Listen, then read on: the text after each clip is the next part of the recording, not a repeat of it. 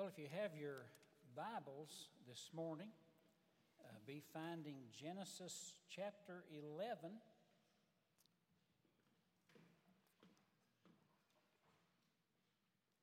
Genesis chapter 11, and we're working our way through the highlights of the book of Genesis. Genesis means a beginning. In fact, any word you'll find the consonants basically, like in genetics, generation. Any word with those kinds of consonants has to do with origins, the beginning of things. And we've seen up to this point in Genesis 11, where did we come from? Where did people, what's their origin? God created them. Where did men and women come from? Where did the different sexes come from? God created them. That's their origin. Where did marriage come from? From Genesis chapter 2. What about sin and death, suffering? Well, that comes in chapter 3, doesn't it? Where it says that man sinned against God and was exiled from the garden. Everything God made, it says in Genesis 1, he looked at it and said, it's very good. But after sin and death came, suffering evolved. And that's where things got bad. But the Bible in Genesis, these first 11 chapters tell us where everything comes from. It's the foundations of everything that follows. Where did all the races come from? The languages. Did you know there are like 7,000 different languages in the earth? Where does all that come from? And nations. A note here I put to remind everybody, we say they're races. There's actually only one race. It's the human race. Acts 17:26, God is made of one blood, all nations of men to dwell on the face of the earth. You cut anybody, no matter what color they are on the outside, they're going to bleed red. One blood, one race, one Genesis, one origin. So after the flood, Noah had 3 sons, and from these 3 sons come 3 streams of humanity, 3 groups. Hundreds of years pass, and everybody finds their Genesis in either Shem, Ham, or Japheth, the sons of Noah. Well, one of the descendants of these men is a man named Nimrod. You find him first mentioned in Genesis chapter 10. It says, verse 8, Genesis 10:8, Cush fathered Nimrod, and he was the first one on the earth, and by that he means after the flood. He was the first on the earth after the flood to be a mighty man, a Gibor, a word which is used to describe the giants in Genesis chapter 6, verse 4. There were giants in the earth. There were Gibor. He was the first, says, he was first on the earth after the flood to be a Gibor, a giant. And the beginning, Genesis 10, verse 10, the beginning of his kingdom was Babel. Well, that's what this is. They were called, chapter 11, verse 9, they were called Babel. So this is Nimrod's kingdom. He's like this giant of a man, a leader. One verse says he was a hunter before the Lord, a mighty hunter, Genesis 10, verse 9. And some versions put that as a tyrant. He was a despot. He was a conqueror. And he's the one who establishes this city in Genesis 11. They're moving east, and Nimrod stands up one day and says, hey, let's stop moving all around. Let's just establish a big city, and right in the middle of it, we'll build a tower that reaches all the way to the heavens, or at least some versions put it's open to the heavens, so we can watch the stars and plot the course by astrology.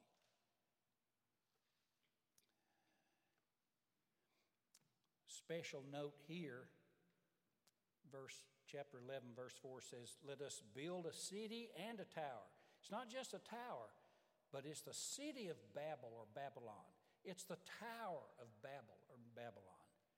So they are establishing a community, a society without God. And they're using astrology and horoscopes to plot their destiny and their future. You ever heard anybody say, what sign are you? See, there's something about a society without God which leaves you kind of feeling defenseless. So you look around for something to bring some stability and an anchor to the inner person. And many people look to the stars. But the prophet Isaiah, chapter 47, verse 13 says, let your astrologers come forward, these stargazers who make predictions each month. Let them save you. See if they can save you from what is coming. They are like stubble, and a fire will burn them up. The Bible is very clear on astrology. Is there no God to inquire of, that we must look at a star for guidance? Is there no Bible? Is there no Christ? So I want to point out three things here that got my attention. Chapter 11, the whole earth had one language, same words. And then in verse 2 it says, and they, as people migrated from the east, they were eastward, says one version. Their direction was east. Why is that significant? Well, if you remember in Genesis 3, verse 24, the Garden of Eden, where God put Adam and Eve after he created them, had an entrance or exit, and it was in the east side. Genesis 3:24.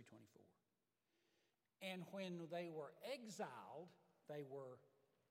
through the eastern section of the garden. In other words, they moved east. When Cain killed Abel, Genesis 4:16, it says he moved eastward. See, there's a direction away from God and the garden and his presence. Cain's descendants are called people of the east, Genesis 29:1. So here in chapter 11, when it says, as they moved eastward, in other words, they kept getting farther and farther from God and his presence in the garden.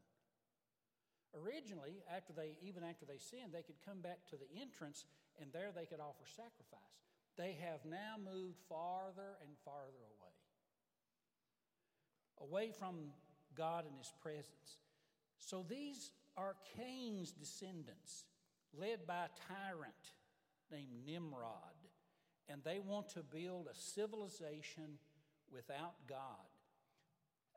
Some have suggested that the memory of the flood is fresh, and they want to build something that would be bigger than any flood God could send. It's like an insurance program. Let's make sure we're defended against God's judgments. Others have suggested this tower was for a dedication, painted blue at the top like like ziggurats, which you can now find all over the Middle East. Archaeology has uncovered many of them. But this was the first one, the largest one. And it essentially is the descendants of Cain over time, en masse, led by Nimrod, who says, you know what? Let's have a global government, one without God. In fact, one of the words, when it says, it calls him a Gibor, a mighty man, a hunter, there's also, that same word is used in Isaiah 9 to describe, in verse 6, Jesus Christ. Unto us a son is born, a child is given, and he will be the mighty God, the Gibor. So here is Nimrod, the false Gibor, a false hunter, tyrant. He's the Antichrist, and this is a one-world government. And you see it in Genesis 11. Already forming is in man's heart to have one world government led by someone who's anti-God, and no Bible, no worship. Get far away from the God of creation and the garden that you can get, and let's build a society void of all that goes with Genesis 1 and 2. So they migrated eastward and wanted to be a people without God. Now, let me point out a second thing here. Look at verse 4. They did this for themselves in their own name. Verse 4 says, come, let us build ourselves a city and a tower with its top open to the heavens, is one version. Let us make a name for ourselves, lest we be scattered over the earth. So here's what they wanted to do. This was about them, the exaltation of humanity, not the glorifying of God. So what's wrong with this? Okay, you have a majority that want to live without God, and they want their own government, their own rules, or lack of rules, and they want to do their own thing. They don't want to pray. They don't want a Bible. They don't want a church. They don't want worship. They certainly do not consider themselves in need of a Savior. So what is wrong with that kind of life? Here's what's wrong with that. What's wrong with secularism? Psalm 24:1. The earth is the Lord's, and the fullness thereof, the world and those who dwell therein. So right there is a problem. What if you come home from church today and someone is in your house? They've moved in. They're using your furniture, cooking at your stove, breathing your air, using your utilities, sitting on your couch or sleeping in your bed. Is there a problem with that? I think you'd have a problem with that. You're paying for it. You made it. Let's say you built it. And yet here's someone who arrogantly thinks he can just move in and act like it's not your territory, and that this furniture is not yours, it's his. That he can lay claim to what is yours. The earth is the Lord's, and the furniture thereof, the fullness thereof, everything in it. So that's what's wrong with a secular society. That's what's wrong with a one world government led by an antichrist. Some years ago, this was a long time ago, we had a lady at Bristol Road who needed a place to stay. And so,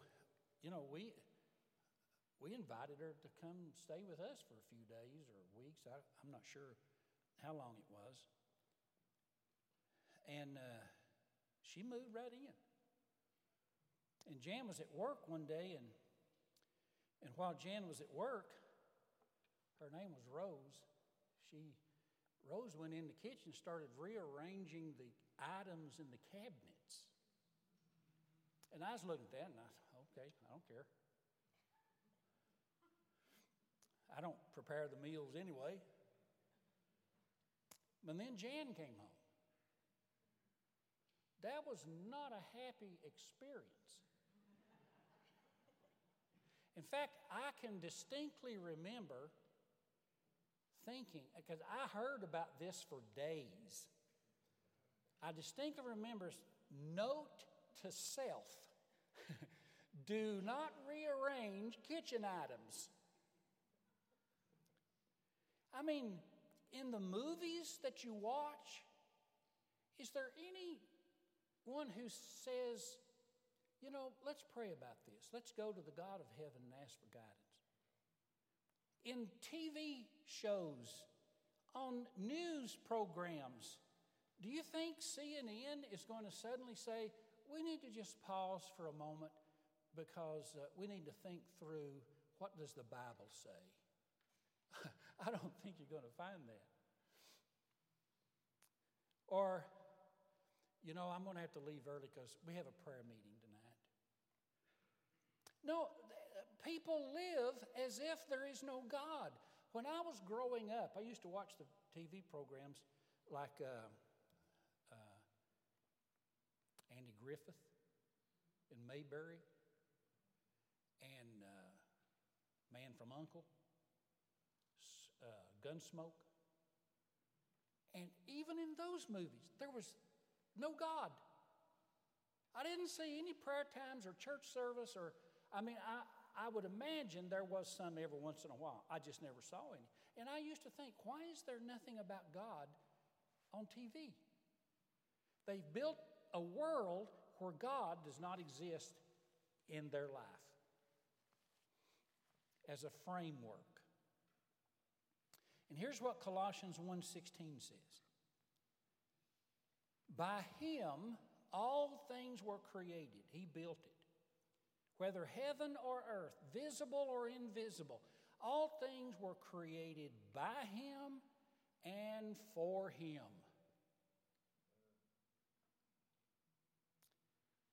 So they have decided they're going to build themselves a city. There's not going to be a church or a synagogue, there's just going to be a tower with its top open to the heavens, by which they can find some destiny-making direction. They want to be famous in that way. Here's one third thing. The result of this is that of people trying to live without God is scattering. He disturbs it. God doesn't sit by idly. He comes and he scatters. He disturbs. He divides it up. Look in verse 8 and 9. So the Lord scattered or dispersed them over the face of the earth, and they stopped building the city. Therefore, its name was called Babel, because the Lord confused their language. In other words, God, I don't know exactly how he did this, maybe by some manipulation of the vocal cords, where you can't pronounce certain words. And so you tend to be with people who can pronounce the same words in the same way as you do. And so God changes their inflection and tone and pronouncements so that they can't make the same sounds that they used to. So they started dividing up among the people who could talk like they do. I'm not sure exactly how it happened. But we do know that God intervened. And it's interesting, they said in verse 4, let's build a city and a tower so we're not scattered. In verse 9, and the Lord scattered them. There is nothing you can do. Your intention and decision to live without God can be overruled by God the Creator. so that the result is the opposite of what you intended. In Psalm 33, verse 10 and 11, listen at this. The Lord foils or frustrates the plans of the nations. He thwarts the purposes of people. But his plans stand forever, the purpose of his heart through all generations. In other words, somebody may have a plan for your home and your yard. I got my own plans.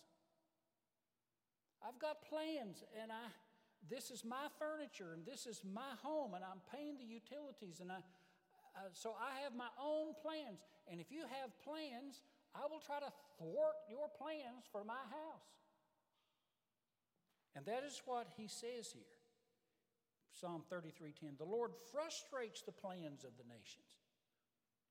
And you see this today with families. Families where the divorce rate is sky high. They're scattering.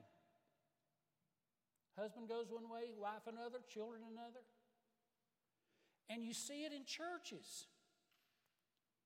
Folks, churches sometimes live without God.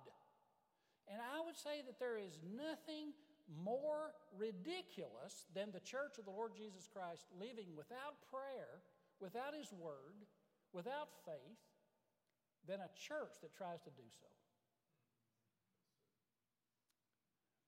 But there is division in politics and national union splitting apart. You know, they're talking about, someone suggested there needs to be a national divorce, another civil split. But God judges those people and thwarts and frustrates their plans when they try to have a life that does not include the creator of all things. That's what you have in Genesis 11. But now let me bring this to close with this theme that you also find. I'm going to give you Colossians 1:17 before we do this, but Colossians 1:17 is a verse that we all need to heed. He is before all things, and in him all things hold together. In Christ, things unite. God is going to send the Christ. From Genesis 11, there is a future Savior. Now listen at this theme in the Old Testament. Jeremiah 31:10. Hear the word of the Lord, O nations. Declare it in the coastlands far away. That's here in the United States. That he who scattered Israel will also gather him. God gathers as well as scatters. And God will keep him and shepherd him like his flock. A shepherd gathers his flock. That's what Jeremiah the prophet said. Now listen to this prophet, Zephaniah. Chapter 3, verse 9. I will return to the people a pure language. A pure means it's not mixed up. It's not confusing like Babel. I'll give to them a pure language so they call upon the name of the Lord and serve him with one consent or one accord. Now think about this. They're gathered.